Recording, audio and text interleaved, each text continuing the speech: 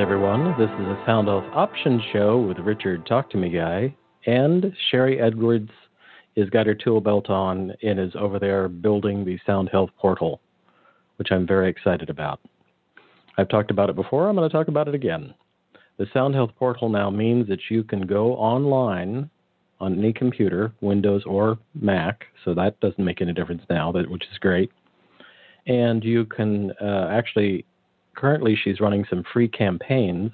So if you go to soundhealthportal.com, click on services, and then look at the campaigns are things that you can do now, meaning free, that you can submit. You go online onto soundhealthportal.com, choose the campaign, sign up for a free account, and then submit a 45-second vocal recordings, which you do right on the system, and then request the report, and you'll get a report back within anywhere from a couple of hours to 12 hours has been my longest that I've seen. And it'll give you a boatload of information that you can either try and read and figure out what you're doing or what you're wanting to look at, and or take it to your healthcare practitioner. Now we can do it all online, which I love, versus hauling a computer around, and plus it just makes it much easier to do. And that's at soundhealthportal.com. All sorts of great information. I think currently they're doing, I think it's neuroplasticity, which shows the status of your brain and your neurology in your brain, as well as PTSD, and I'm not sure what the others are. Go to soundhealthportal.com and check it out.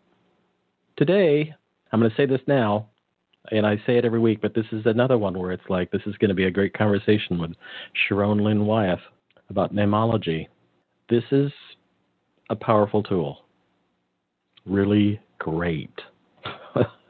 We were talking backstage, and I've read the book, Know the Name, Know How to Connect, and I think everyone should know this. We should all know the basic, at least the foundational, how to get along or how to think, oh, I don't think we're going to get along. And just knowing it, going in, really great work. So you can find this show right after I hit end and you hear the closing music. You can go to soundhealthoptions.com, click on the radio tab, and click on Sound Health Radio, and the replay link will be there, which will take you to the show notes and to listen to it there. And or in about half an hour to an hour, you can go to any of your podcast aggregators, which means iTunes or Pocket Casts or Dogcatcher or Google Podcasts is coming around quite nicely, or iTunes, and search for Sherry Edwards, and any of the 600 and some odd hours of shows will be there, and this will be in the top of the list. And this is going to be a show I know you're going to want to listen to again, because there's a lot of really powerful information in a way with, who knew? It's so good. International name expert Sharón Lynn Wyeth is the founder and creator of Neimology Science, the study of the placement of the letters in a name. After 15 years of research, followed by 3 years of testing in over 70 countries, she has evaluated thousands of names since 1995. Her best-selling book, Know the Name, Know the Person, is the first in the sequence, followed by Know the Name, Know the Spirit. And now, Know the Name, Know How to Connect. Today, she is hired by human resource departments in choosing appropriate candidates to interview, lawyers in how to present cases to judges, and individuals who wish to know themselves better and maximize their ability to connect with others.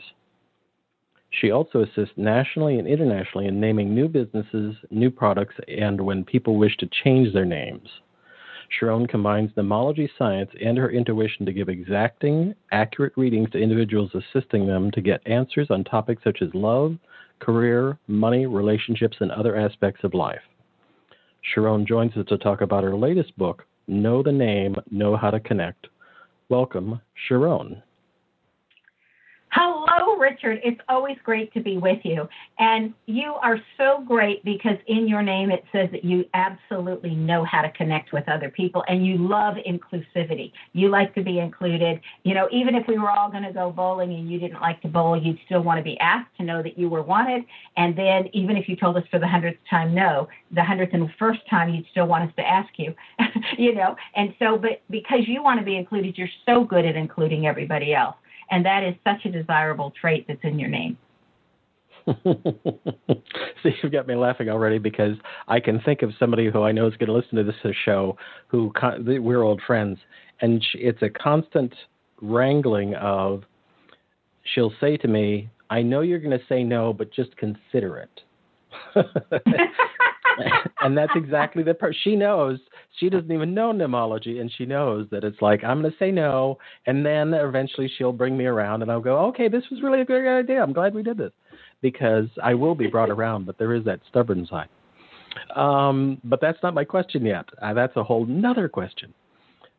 Now, I will put in the show notes, we've interviewed Sharón a couple of times before down through the years, so I'm not going to give you a whole lot of background on Sharón and talk about all of that. We're just going to dive right in. When you were a teacher and administrator for over 40 years, wow. Yeah, for 40 years. I started when I was 20. That's amazing. Did you have an aha somewhere along the way that you'd be a thought-leading neimologist? Was there, at the beginning of that, was there a thing? Was there something where you went, this is it? No, I wanted to teach because I had failed 2 years of math. And it wasn't failing the second year on my report card because the teacher graded by how well our bodies had developed. And I had developed early. So I got a good grade, but I didn't learn any math. So technically, though, I'd failed 2 years in math because I hadn't learned anything. My sixth grade teacher had said, oh, my God, you're a hopeless case. I'm just going to give you 2 reading classes instead of a math class. And so I didn't even have math for the year. And then in seventh grade, all the girls sat in the front of the room and all the boys in the back of the room, and he was laid off after that year. But anyway, so I didn't learn any math in seventh grade. And in eighth and ninth grade, I had the most amazing math teacher, and she caught me up all the way through because all I could do, she gave us all these pre-tests to see what we could do, and all I could do is add, subtract, and multiply with whole numbers. I couldn't divide, and I didn't know anything about negatives, fractions, decimals, whatever. I mean, I was so far behind. And she caught me up so much in the first year that I got the highest on every test or tied for the highest in algebra in the second year I had her. And then she asked me if I wanted to tutor a child, and I saw how easy it was to catch that person up and to give him self-confidence. And so that's why I wanted to become a math teacher, to be able to do for others like I knew I could because of that tutoring experience and because of what she had done for so many of us. And that's what inspired me. And then my big thing was I did not feel like I grew up in a safe neighborhood or a safe area. And I'm sure everybody else would have thought it was fine because it wasn't physically unsafe. It was emotionally unsafe. Mm-hmm. And so my big concern as a teacher was create this safe classroom. So when I started seeing the patterns in the names, my big thing was I need to really get this down so that I can always seat people in a way where they're safe in my room. And to answer your question, no, I never saw this really coming in that respect. My whole concern was, how do I help these children and give them a safe environment so that they can learn and maximize their learning? And so over the years, I mean, it took me 15 years to develop it. And I started in my seventh year of teaching. So, you know, I was halfway through with my career by the time it started, and then I was always doing it on my spare time. But I was doing it because I started seeing so many good uses for it. And now it's just a passion. But to answer your question, Richard, no, when I started off with it, no, I didn't see that at all.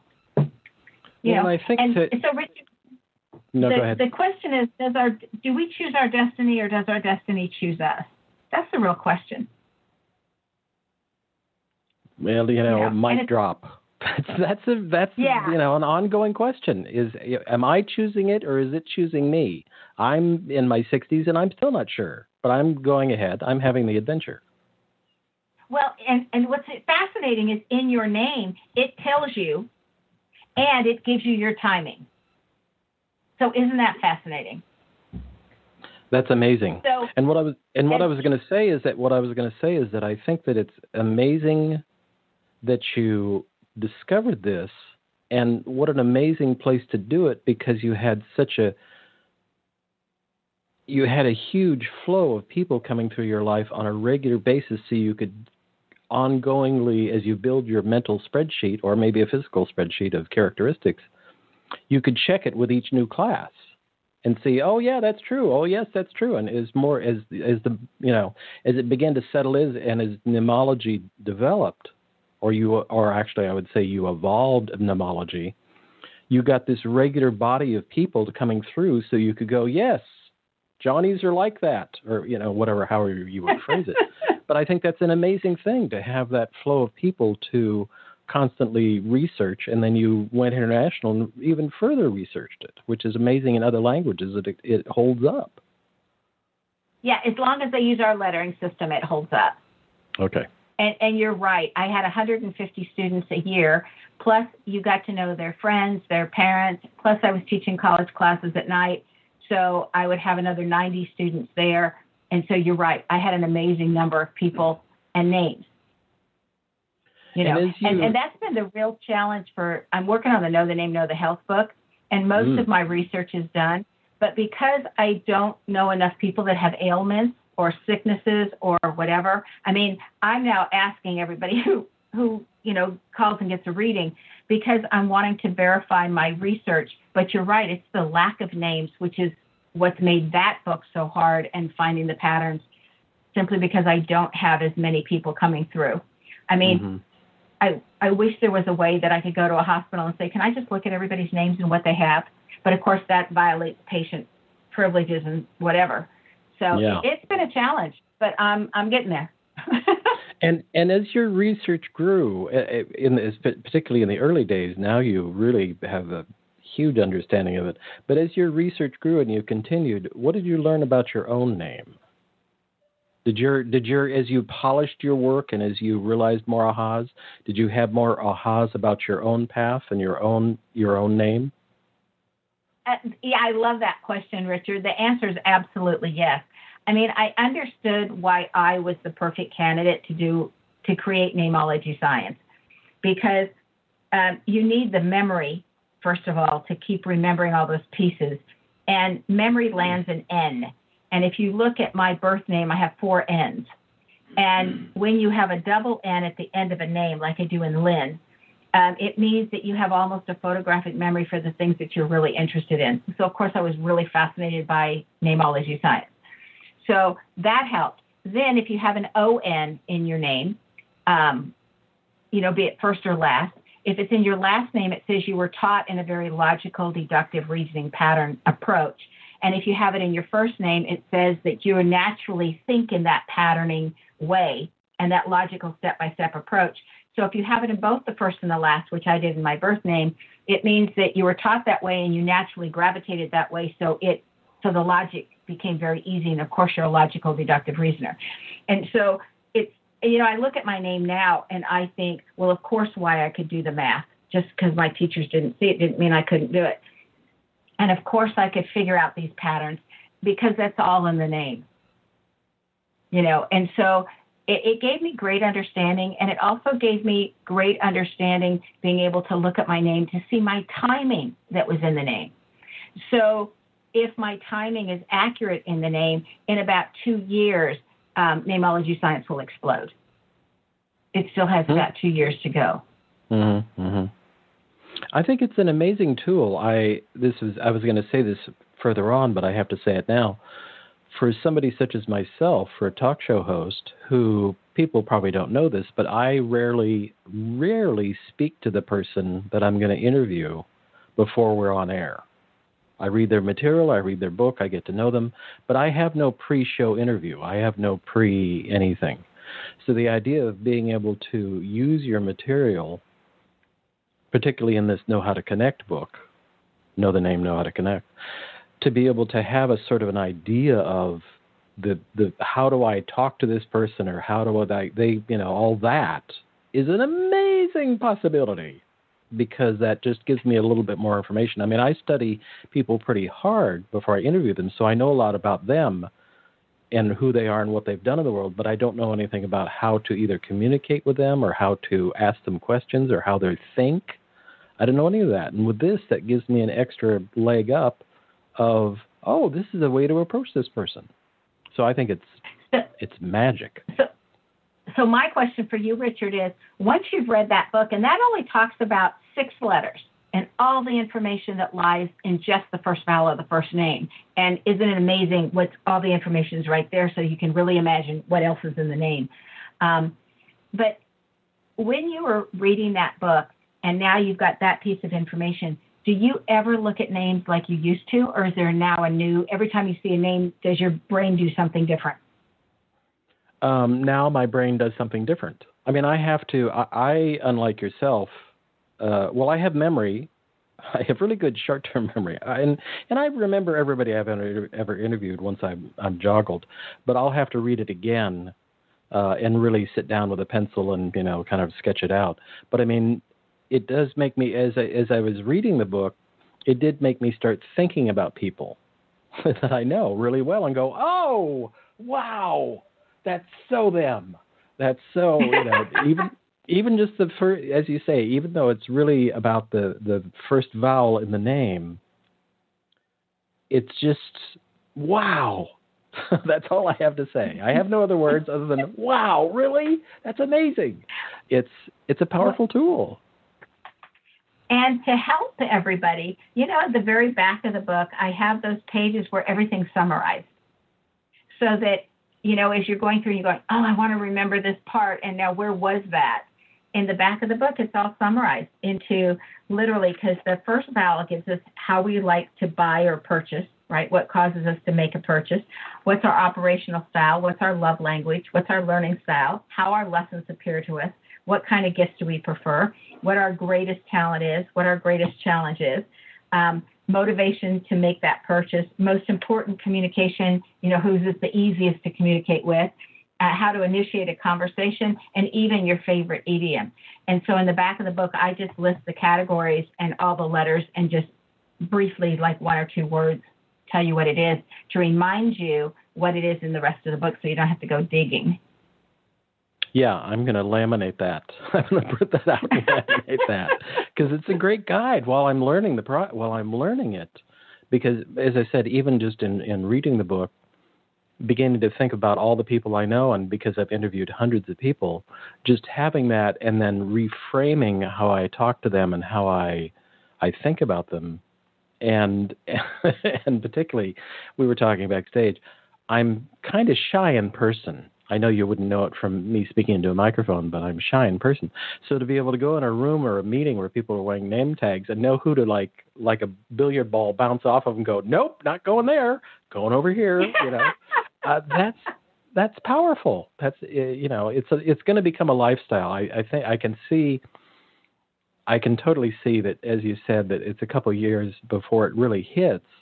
But I mean, when I see the kinds of companies that you're working with attorneys, working with HR companies, working with, the tech world. I think of the tech world. I had a brief stint in the tech world being a technical writer for a software company and a support agent. And coders are very different people, meaning the people that write the computer code. They're very different people, and the HR people are very different types of people. And for them to have your skill set, for you to be able to talk to both of them or read both of their names and then combine that so that they both have a sense of who each other is. Oh my God, because coders are all on some kind of spectrum. I mean that in a kind way. They're very hyper-focused and they're very quirky, and when they're on, and when they're not, they're not. Exactly. I just got a wonderful letter of recommendation from the tech firm, one of the tech firms I've been working with in San Diego, and I've been working with them now for 6 years. And she said, this might help you. And she wrote me this wonderful letter of recommendation. And in it, she says, the wrong hire on our size company that we have 40 employees about, it is just deathly to us and very expensive. We can't afford those wrong hires. And in the letter she wrote, on the two occasions where we thought that person was just so good that we didn't run the name by Sharón, we got burned both times. And it cost us time, money, and, effort and stuff. And so she goes, ever since those two burns, we throw every name through Sharón. And it's funny because I work for a very large company overseas, and they just sent me 5 names for this position. And I said, here's your number 1, here's your number 2. And these 3 I wouldn't even bother with. And they wrote back and they said, but one of these three that you wouldn't bother with is our favorite. And so I wrote this huge, long liturgy of all the reasons why he wouldn't be after you hired him. And I thought, you can learn from mistakes or learn from experiences, but I just thought, oh, please don't make this mistake. You have no idea. And so I wrote this incredibly long thing, and it's interesting. We'll see if he gets hired or not. But just a little over a year ago, the same company, they ask me a lot anytime somebody's going into a management position. And like I said, they're very large. And over a year ago, they were going to work with somebody because they needed that company to supplement their own stuff, like one of their suppliers. And I said, this guy's going to skim off the top. And sure enough, a year later, he said he skimmed like $600,000. And so they wrote me and said, now how do we get out of this? And I said, unfortunately, I have no ideas for you because the only thing that motivates this person is money. And so the head of this company is just brilliant. And he says, fine, I'll buy his company, wow. And I'll get my money back. And so, that's how he resolved it. But my thought is we already had that one that I warned you against, and you went ahead anyway, and look what happened. I'm warning you again. It's not that often I have to be so strong in you do not want this person. But I so care about the companies that have hired me. I don't want them making a wrong hire. And I rate people. I'd say this would be like a B employee, or this would be like an A employee, or this is a B plus employee. And then I go, this is like an M employee. He's going to be so messed up. Not even an F. It's all the way down the alphabet, and so, and sometimes I think I care so much that, that they're hiring the right people for the right positions, because then those people stay. And then they're happy, the company's happy, and it costs money to get a new employee and to train them, and then the knowledge they accrue, and then if they don't stay, it's hurtful to the company, and you want win-win. And on Absolutely. This guy, I even said, he's not going to get along with one person that's on this team. I said he does not have one in his name. He clashes with every single person that's already on your team. I don't care if he was a genius, why else, you still wouldn't want him if he's going to clash with everybody. But, oh, my God, anyway. I was so impassioned, and then I thought, I shouldn't care more than they do. But I do. But you do. Well, I don't know if I care more, but I just care a lot. You seem like a 9 in an Enneagram, but that's a separate show.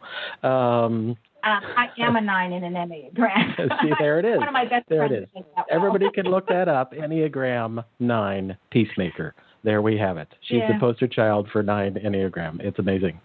I want to jump slightly and give everybody. I'm interested for myself, and I think it's I'm happy to throw myself on the slab and be examined as always. I'm really interested in my name is Richard Olson. My brand and what I put out to the world is Richard Talk to Me Guy. And I do that because I want people to remember that brand, because that's the hashtag I use on all my shows, and that's my own website, and it's really who I am. And I'm interested in the differences between the two. I suspect that my birth name, Richard Olson, has there's something in my birth name because we come in with a kind of choice. Or talk a little bit about that. How do we? I know in your studies you've looked at that we come in with a name that kind of comes with us, or we are that name. Or talk about that part of the history. Okay, so first of all, according to when there were still only 7 religions on the planet, and they agreed on 10 or 12, depending on how you grouped in basic ideas, what they all agreed upon was that the incoming soul impresses upon the one naming them what they want to be called. So we name ourselves. And now there's other sciences like somatics that validates that. So without going into that, we have our names, and our birth name is literally the blueprint for this world and for what's happening and what we came to learn. The 7 things that we came to do or learn or perfect while we're here. The overarching umbrella of why we're here in those 7 parts. Okay, and so then the names we go by tells us how we're going about those 7 pieces of information that we came to learn. But in the birth name is also the timing, like when you're going to be doing what and what you're going to be focused on when, and when there's going to be transitions in your lifetime. And so that's fascinating to me. And my understanding from reading so many different spiritual books from different faith-based, okay, because I want to test it. I tested Neimology Science first on the Bible and all the names in the Bible, and then the Bhagavad Gita, and then the Book of Mormon, and then the Quran. And then, so I tested it all first before I really brought it out. With these people in these books, do what they did according to the names, okay? And so in that name is what you're going to do, when you're going to do it, but how you get from one place to another is your free will choice. So the main points are laid out for you and why you're here, but it's kind of like saying, I need to get from LA to New York. So are you going to walk? Are you going to hitchhike? Are you going to drive a car? Are you going to ride a bus? Are you going to take a train? Are you going to fly an airplane? How are you going to get there is up to you. That's free will choice. But the name lays out where you're going and when you ought to be arriving. And then the name you're going by tells me how you're doing it, whether you're taking that bus or taxi or whatever, because people can change their names. So like in your name, Richard, in your last name, and this is for everybody, if you have an S-O-N, and a lot of last names have S-O-N in them. And if you have an S-O-N, I call that the prodigal son. That's my mnemonic device to remember. And it's the house was so powerful in their thoughts and their ideas, the parents were, that you have to leave home and able to really get a sense of who you are when you're not surrounded by family and who you choose to be. And then when you come back home, you get celebrated. So if you go away to college, that would meet that condition. If you go away to summer camps, you would be meeting some of that condition, if you move away from home. But you've got to leave home to find you and then come back like the prodigal son. And you've got that in your name. You had a lot of nurturing from your last name. Your parents did the best they could according to your last name. They loved you. And you may not have always agreed. In fact, it looks like sometimes you blatantly disagreed with their procedures or their methodologies, but at the same time, you knew you were loved. And in your name, it also says that and able to key in your memory, sometimes you'll do things the hard way. Because if it comes too easy, then the next time it comes around, you spend so much time going, how did I do that last time? It was so easy. And trying to remember that you could have already done it again a different way. And so if you make something a little bit harder when you're doing it than it needs to be, then that keys in the memory of, oh, yeah, this part was hard, so now I want to do it this way. So, but that's the reason you would make something harder than it really is. Very inclusive. You came to learn through family and through relationships. You have honesty in your name galore. You cannot stand it when somebody lies or is dishonest with you. You may be polite to them because you have kindness in your name, but it's like you don't want to have anything to do with them, because they weren't honest. It says, too, that one of your lessons is to learn how to deal with clutter, whether it's papers or a drawer or a car or whatever you keep your clutter, but that the clutter starts your memory going. I mean, it starts your brain activity. If everything's too kind, nice, and neat, then it's like you look around and you go, how do we get started? What needs to be worked on? But if you see an area that has clutter in it, then, and it can be as small as a drawer or a container, okay? But if you see the clutter, then the mind starts going, oh, I need to fix that. I need to clean that up. I need to make that more organized. And then your brain is going. So clutter is actually like the key to the engine of your brain. So I find that interesting in your name. It says in your name that it's really hard or a challenge for you to deal with when people don't do what they're supposed to do. If they know they're supposed to do something and they don't do it, and that's what hits you on an emotional basis that would say, why can't you just do what you're supposed to do? And that can be upsetting to you. So that's a trigger in your name. So that's some of what's in your birth name. Now, when you change it to the Talk to Me guy, you give yourself more vowels, so it's easier for you to talk to people. And because in your last name of Olson, you have this, I want peace, and if I have to just leave to get it, I'll leave. But when you take away that Olson and you put a Talk to Me guy, it's like, hey, I'm here for the count regardless of what happens. You don't have that need to leave. Okay, which is really good because we wouldn't want you leaving in the middle of a show. you know, and it also gives you a sense of humor, and it gives you more self-confidence, and you become more comfortable with the spotlight on you because you've got all those letters in the Talk to Me guide, which is kind of cool. I was laughing when you said the challenge when people don't do what they are supposed to do. I got my degree as a master herbalist in the late 70s, and I had an herb store and a national mail order catalog. And so I was in practice as an herbalist for a long time. And I still talk to people about taking supplements. And the thing that drives me the most crazy is when I give people a supplement or an enzyme or something. I have, again, a friend who I give digestive enzymes. I get digestive enzymes for. And the first time she took them, she said, "Oh, my God, these are going to change my life because of digestive issues." And yet, to this day, she'll not bring them with her or forget to take them or won't, that does drive me crazy. That's why I think I don't practice as an herbalist as much, because compliance drives me nuts. Like, you have something, you know it's going to be beneficial for you. You say you feel better when you take it, and yet you forget to take it. What? So, yes. Yeah, exactly. Why would you do that when they're not doing what they're supposed to do? But, I mean, I just gave you such a brief little thing. I mean, I always joke because I can talk on 2 hours on what I see in somebody's name.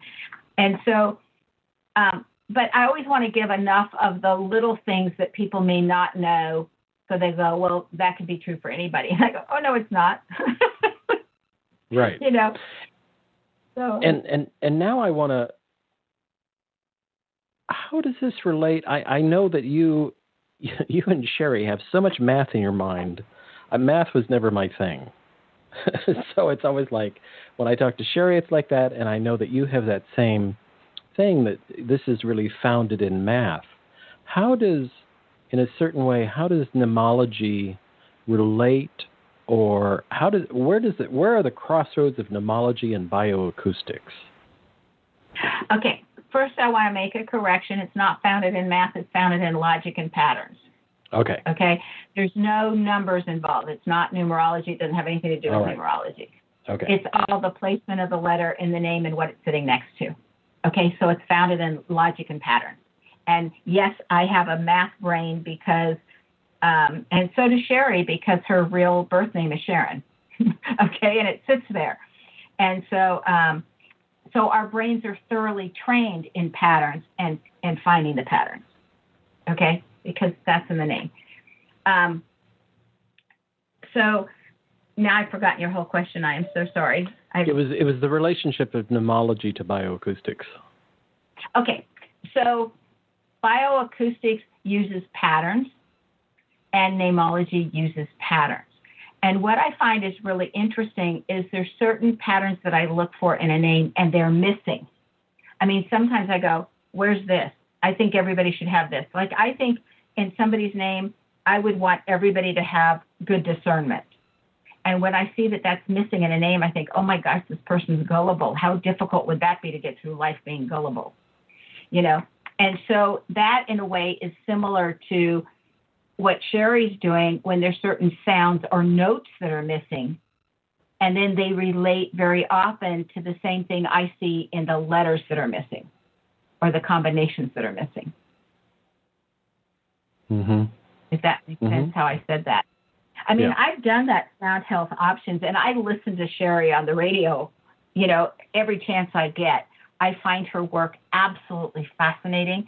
And I've called in and volunteered my voice for different things, like tell me, what notes am I missing? And when I did that one that you were talking about, to go to soundhealthportal.com and then go to the services tab and then look at the campaigns, I've done some of those.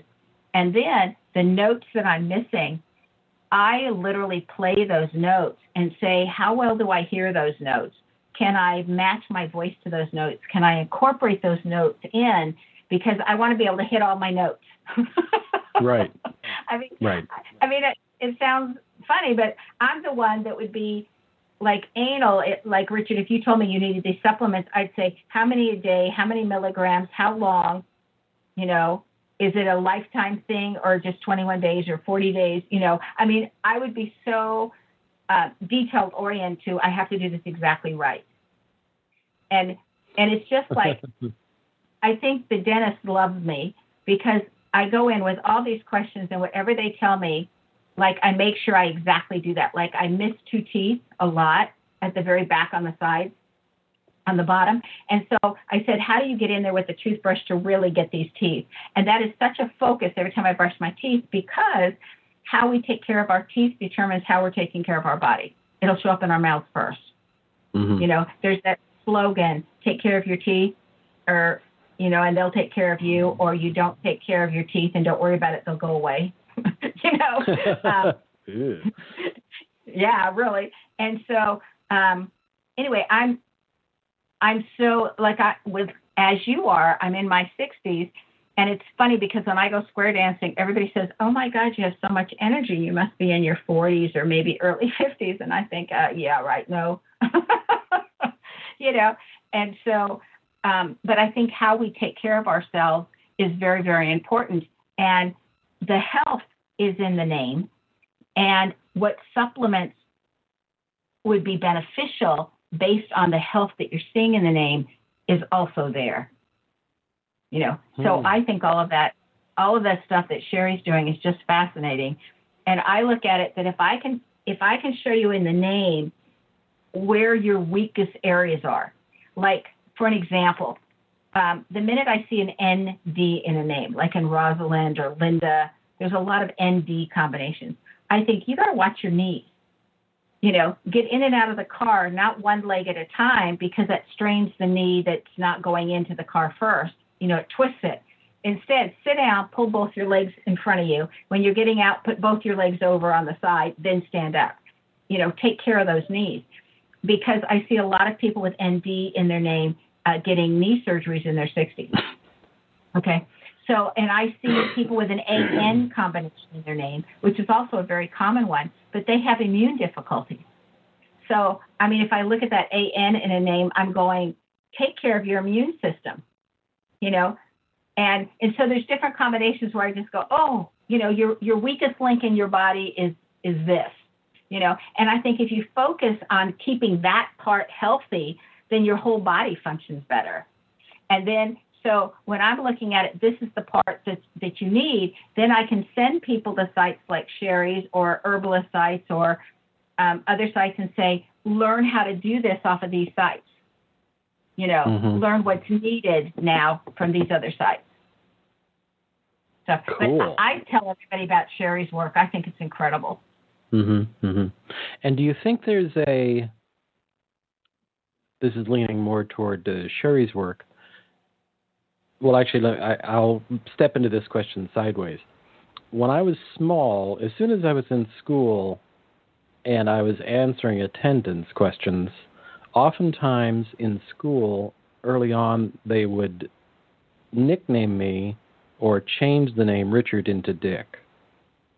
And even as a small child, I was very much, no, my name is Richard. I mean, I remember this vividly, even, you know, I don't know, I want to say kindergarten, but probably not kindergarten. But I mean, very young, I was very much, I'm Richard, not Dick. And it had nothing to do with the connote of the name or anything. It was just, on some level, I've been trying to figure that out for a long time, because on some level, I didn't like the sound of that versus I felt more comfortable with the name Richard. And I think that must be some sort of bioacoustic thing. Or you're going to tell me the other reason. The other thing is that when somebody gives us a nickname and we agree to answer it, they are literally saying, these are the only parts of you I want to see. And in the name Dick, bless everybody who's named Dick, is a negative, because we say, don't be a dickhead. Don't be a dick. Right. You know, it's like, I think we all know subconsciously we don't want that. You know, and so... also, if it doesn't have all of your letters in similar placements or another way of giving you the same information, because there's 2 to 3 combos that'll always give you the same information, so everybody doesn't have to have the same letter to get something. When you look at that, you're saying, hey, I want to be all of who I am. I don't want to have to regulate myself because you're only willing to see this aspect of me or this part of me. And when we agree to go by a nickname that somebody else gives us, not that we give ourselves, we're literally saying, it's okay, I'll monitor myself, and you don't get to see all of me because you won't accept all of me. And so as a child, it's like, no, I want to be all of who I am, not this part that you want me to be. So I think when we, as a child, when they say, no, I'm Richard, I'm not Dick, you're literally saying, see and accept all of who I am. And don't try to make me into your image of who you think I want to be. Well, that was a lot to think as a small child, but I thought that. Yeah, but I think some part of us knows that.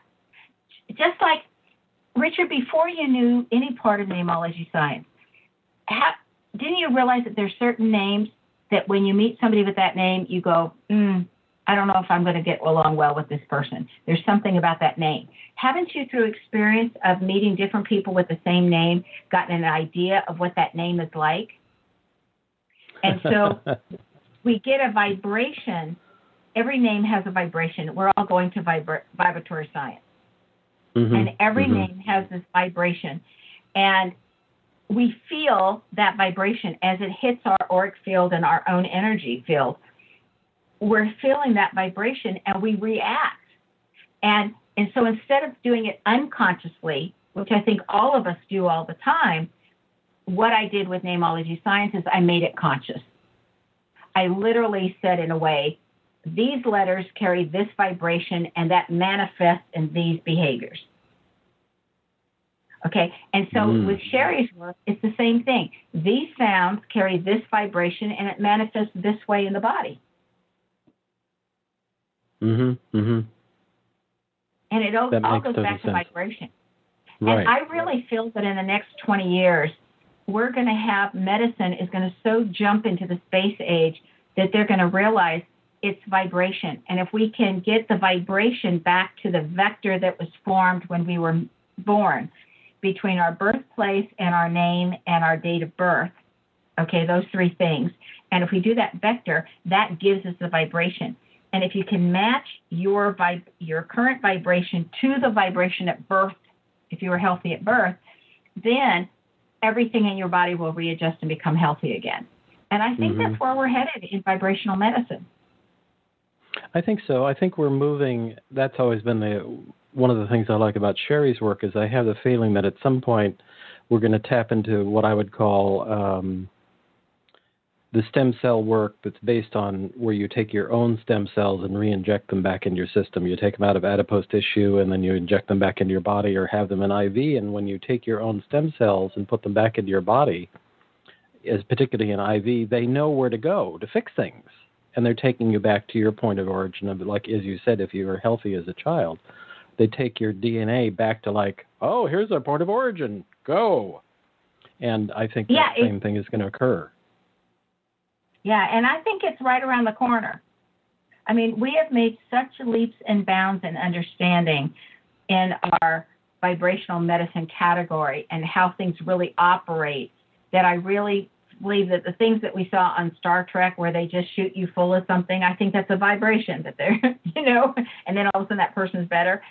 I think we're headed in that direction, and I don't think we're that far off from it. I think we're going to see absolutely miraculous things come out of medicine in the next 20 years. I think so. I see a lot of, I didn't mean to go here, but I just have been doing some research recently on, there's a new device out where you put it on your head, sort of like just a little headset, and it pulses electromagnetic fields into the brain and helps stimulate learning and a bunch of other things.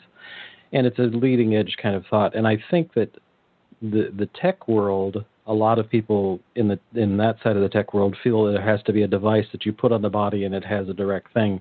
But I think at some point we're going to get to that Star Quarter, Dr. whatever his name was, Dr. Jim, I think. The tricorder they hold over you and they're going to make a sound and you're going to go, and I'm back. So yes, I hope to live that long. That'd be very exciting. Just do that. Hit me with the thing, the tricorder. I'm fine now. Thank you. Next. Yeah. It's exactly. We're not far from that. Right. Now I think we're living in miraculous times. I think so too. I'll stop there. Scary time. Yeah, scary, but really like, wow, there is amazing stuff going on. Now, I want to ask about, you do work with attorneys. Now, that seems, I kind of understand human resources, but the idea of working with attorneys, I mean, are you the Jason Bull? If there's a TV series called Bull, where he's a consultant to attorneys in law cases. He picks jurors. And it seems like that's you, but you're doing it from a neimology perspective, I believe. How do you work with attorneys? A totally different perspective. And so how I do that is there's a lot of pre-conversations before we're choosing a jury.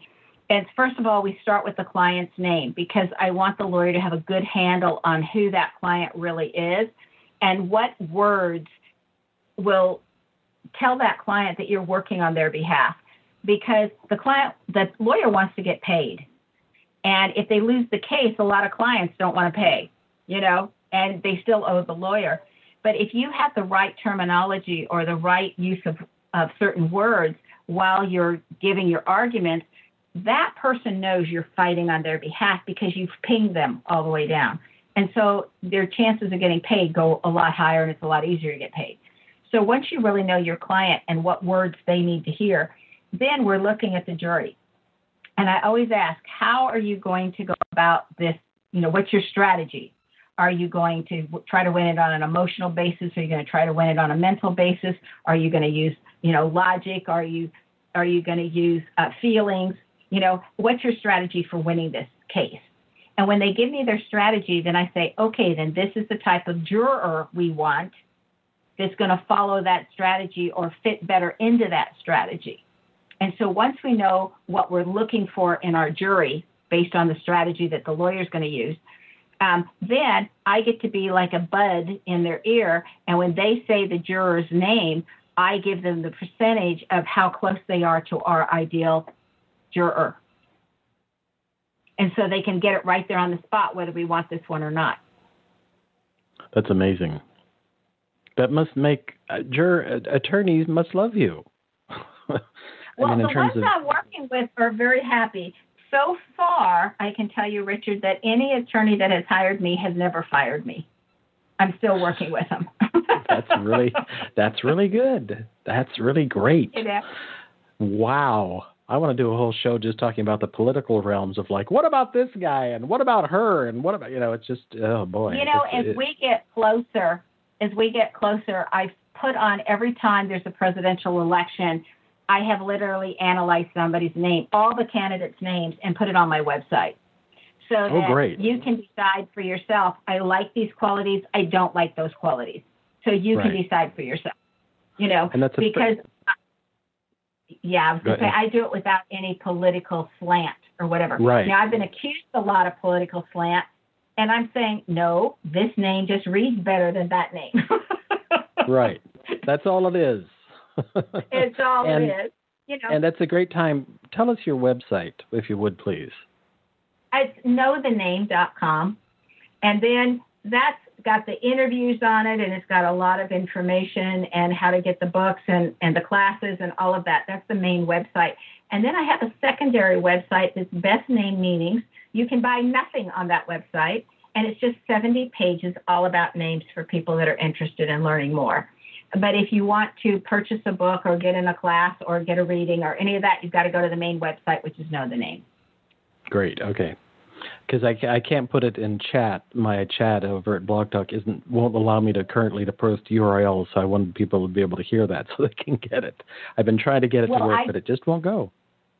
Well, Richard, I always jokingly say that if you're reading or if you're writing, if you're not where you can write it down, and you go, oh, I need to remember the name of that website. I need to know the name. Oh, yeah, that was it. Know the name. Very good. Thank you. KnowTheName.com. How are we able to use Neimology to improve our lives? I mean, beyond knowing of others, what other aspects do we want to think about changing our names if we want to move a different direction? Do we want to consider that? Some people do. And some people will hire me to help them find the perfect name for who they want to be. And when I'm doing a new name, first of all, I say you've got to know what your last name says, what your birth name says, because that birth name isn't changing. So here's your plan for your life. Now, if you want to change your name, it's how you're going about that plan is going to be different. And so to me, there's a lot of work that goes on with a new name, because I ask them, what are the 10 things you want people to know about you right away? What are the 10 most important qualities in the people you are going to attract to you that you want? And I've got to make sure that the new name fits that 20 criteria and allows you to finish your blueprint doing it an easier way. Because if it takes you away from your blueprint, I haven't helped you. You know, you've got to still be able to finish what you came to do. And so that's one way that when we do new names, what I have found is frequently once somebody understands their birth name, they're more at peace with their name. You know, it's like, oh, I didn't realize that's what it meant. Oh, then I don't need to change it. Okay? And that's great too. Okay? Like I changed my last name. I wanted to change the type of people I was pulling into my life. Okay? So just knowing what your name says, first of all, you know why you came. You know your 7 things you're here to learn. You know you'll be able to recognize when you're falling into the challenges of your name, because we spell those out, and how to flip it. For an example of that, suppose you have an ST in your name, like a Stephen, or it can even be in the middle of the name, toward the end of the name. You know, it doesn't matter where the combos are. So let's say you have an ST. The challenge in an ST is stubbornness, and you can get in your own way. Whereas the benefits of an ST is you're persistent, you don't give up. So you find a lot of doctors, a lot of lawyers, a lot of people that have a ton of schooling have these STs somewhere in their name. Okay? And so if you find yourself getting in your own way, you say, oh yeah, that's the stubborn part of me. All I have to do is listen to everybody's opinion. I can choose and pick. I don't have to take it, but I might find a jewel in there. And as long as I'm listening, I'm not stubborn. And then I can be persistent in going forward, even if I still want to do it exactly like I was going to do it before. But now I'm being persistent instead of stubborn. So you can catch yourself on your challenges that are in your name, and then you know how to flip it. And I think that's really important, because we want to live to the higher vibration of our name, not the lower vibration. But I'm just pausing and thinking. That's dead airspace, because I'm going, whoa. So to me, that helps me consider why my brand name, my Richard Talk to Me guy, in a certain way makes more sense for an on-air personality, because it's more expansive. It, as you said, it has more vowels in it, and it just seems more inclusive. I don't dislike my real name at all. It's just that it just seems like Talk to Me Guy is really who I am in a certain way. Am I reading that correctly? Right. Because in Richard Talk to Me Guy, you have 5 out of the 6 vowels. And the one vowel you don't have is the vowel that says, I need to be the boss and we need to do it my way. And that's the one vowel you're missing. So you have all the other vowels. So in other words, you don't have to be the Indian chief. You can be every variety of the master chef without needing to be the one in charge. You can have all the skills without needing to be the one in charge. That's so perfect. That we talked backstage about my restaurant history, and the man I originally trained with or survived under was a master chef. And that was the one thing that's so perfect, because the one thing in being in the restaurant business for 20 years and being a chef is I didn't like being the boss. I didn't like being the person who always had to keep people accountable. And I just really wanted everybody to show up and do their job and have really hard work and have a good time and, do what we were supposed to do. I didn't want to have to always be going, you're late, and where are you, and why aren't you here yet, and did you do that, and where are those onions? And I didn't enjoy the master part. So that's perfect. Yeah, and in the Talk to Me Guy, that's the one letter you're missing. So it's like you got all the skills without having to be the boss. That's wonderful. And do you think, back to Sherry for a moment, Sherry's work, do you think about the sound of our names as we say them? I know that she would have probably a whole thing about that because of the bioacoustics of as we say our name. Like I kind of think that way when I think about the difference between Richard and Dick. I just like the onomatopoeia of the sound of Richard over Dick, and I think I always have since I was a child. And do you have that in your consideration? You're more logic and form. It's really placement. Where is that letter sitting and what's it sitting next to? Okay. However, if we hear a letter that is not in the name, like Xena is Xena, but we hear that Z. Okay. So when we're reading that name, we will read Z as a subtle letter. It's not in your face because it's not written there, but it's a subtle letter that's going to come in and play anyway because we hear it. And so when we're analyzing a name, we analyze all the letters and the placement of the letters and where they are, and then all the combos of the letters. And then we analyze the sounds of the letters that are not apparently there, like in Xena.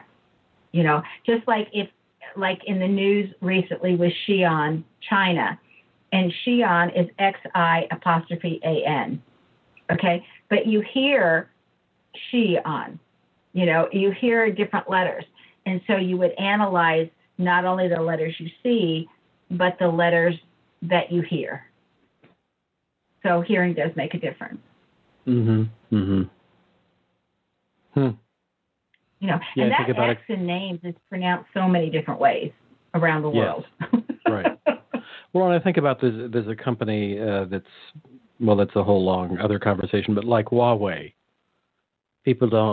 we hear that name because there's a lot of stuff happening with them, not only in the news, but also in the tech world.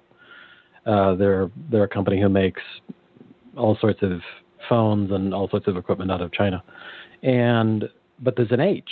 Now, we don't hear the H, we just hear Huawei, so I think Americans would spell that thinking there's a W there, but there's not. It's an H, H-U-A. And so there are languages like that where the H is just gone. We don't hear it. Like the X that's pronounced Xena has always confused me, even since I was a kid. It's always like, why is that Z? How has X become a Z? Where's that in the language? What's that? So there are these things that are confusing. But even our letter C, sometimes it's pronounced like a K and sometimes it's pronounced like an S. Who made this up? I think that's why English is so difficult.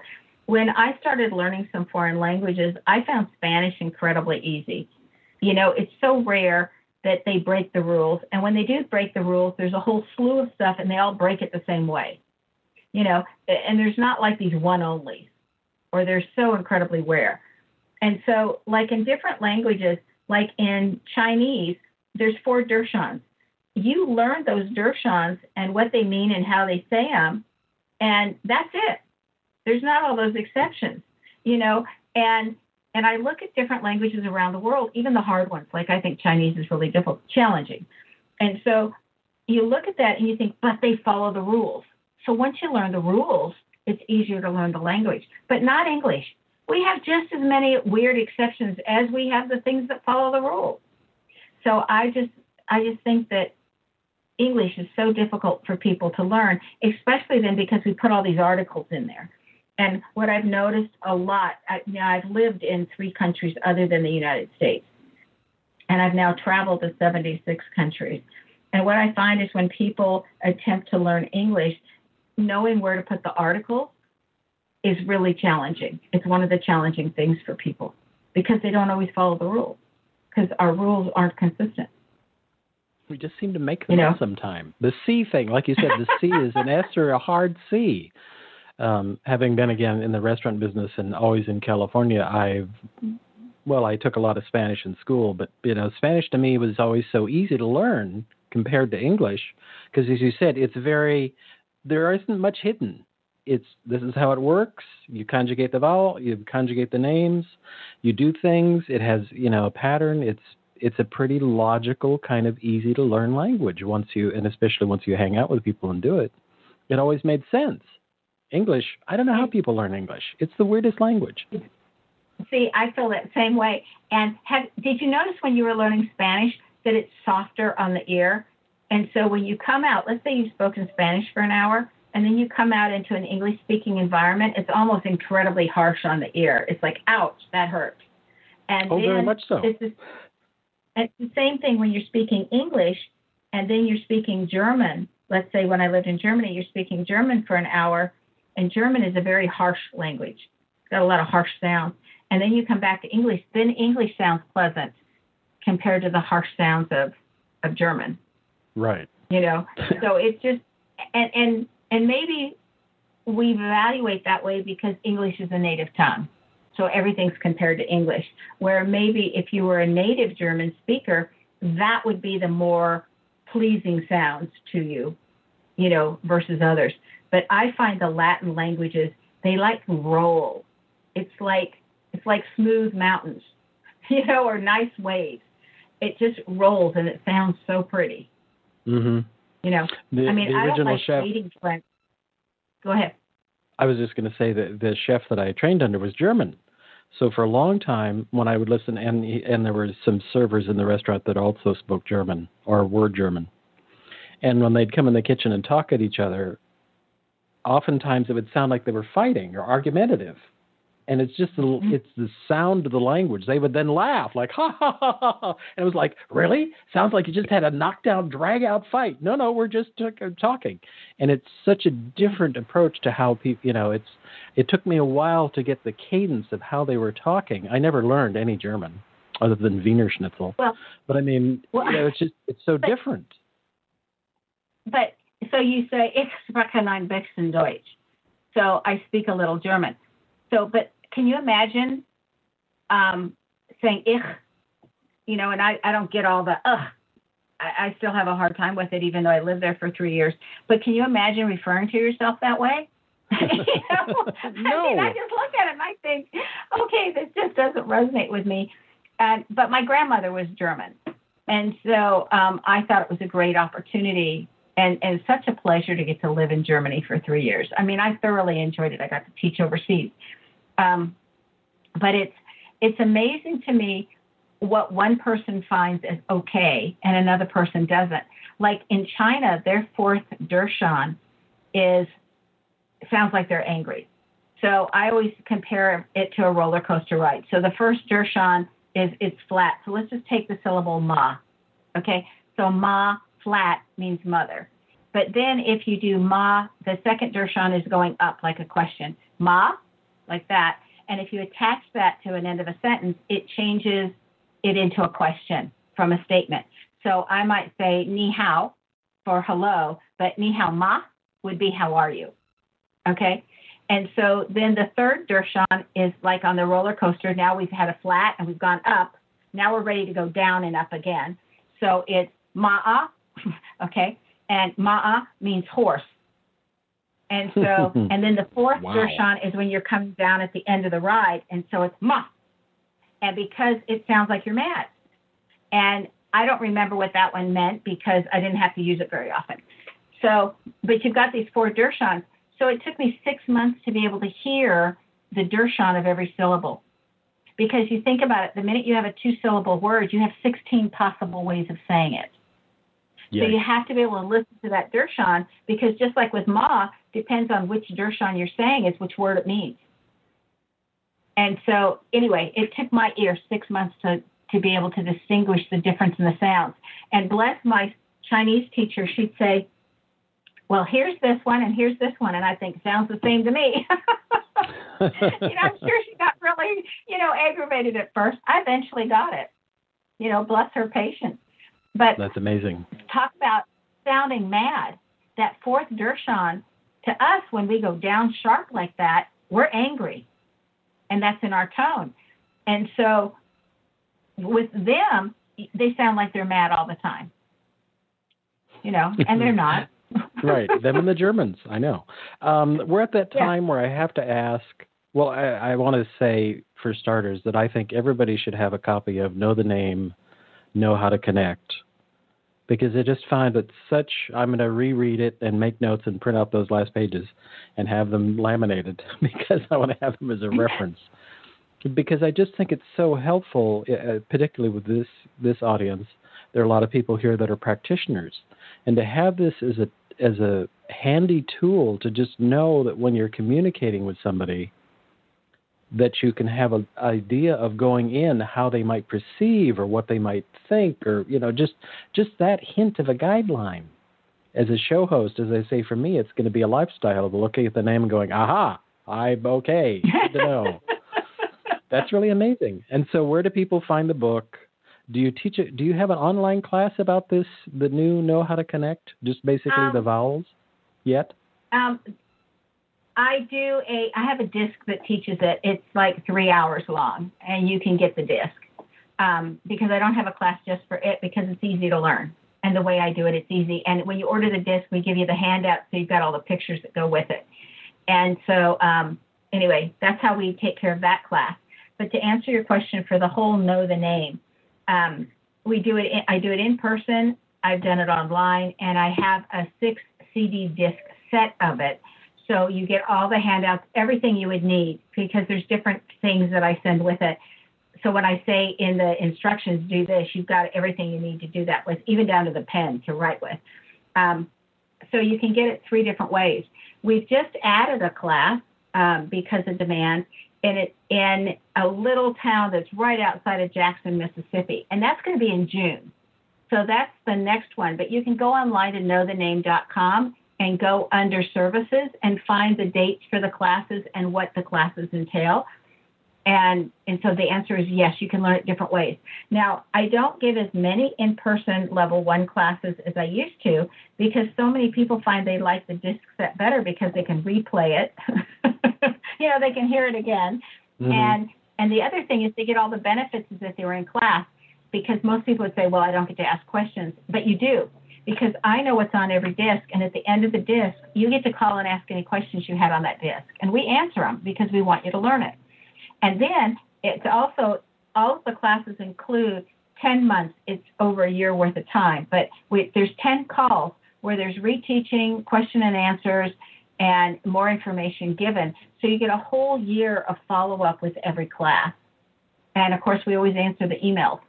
So, they take our priority. Those are the first emails we always answer every day. So the answer is yes. Level 1 is learning all the basics of Neimology Science. And unless you're going to go into business and use it with businesses, that's really all you need. Level 2 is the subtleties that are within a name and how do you create new names for products and businesses? How do you work with lawyers? How do you work with HR? What's your business aspects? How do you find that information in the name? And then level 3 is how do you find the 7 reasons that somebody's here? And how do you read the name from the soul's point of view instead of the personality's point of view? And eventually there'll be a level 4, which is to know how to do the health. So wonderful. It's all on the website. But level 1 is a foundation for all of it, and then you don't have to take them in order. Great. Okay. And that's all at knowthename.com for those that are driving. And level 1, right. And level 1 is 15 hours. I mean, you can come for 2 days, and you walk away being able to give a 1-hour reading to somebody. And I've always said that, and it's so funny because I have people challenge me that they'd be able to do that. I said, yes, you can. So far, everybody's been able to. And they line up their people to repay themselves for taking the class, right? It's all scheduled before they get in, and they go, okay, teach me because I got all these people lined up, And wow. It's so funny because I get the phone calls afterwards, and they go, oh, my God, everybody loved their name readings. I can really do this. And I think, of course you can. It's not that hard. That's amazing. All right, Sharón, that was an adventure, and I knew it would be. And once again, I'll remind people that you can find this replay at soundhealthoptions.com. Click on the radio tab, click on Sound Health Radio, and the replay link will be there, which will take you to the show notes and the link to the Know Thy Name website, as well as some other references, and or go to your podcast aggregator. And as I told you right out of the gate, you're going to want to listen to this again. I can tell. All right, everybody, have a great rest of the weekend, and we'll see you next week. Bye-bye.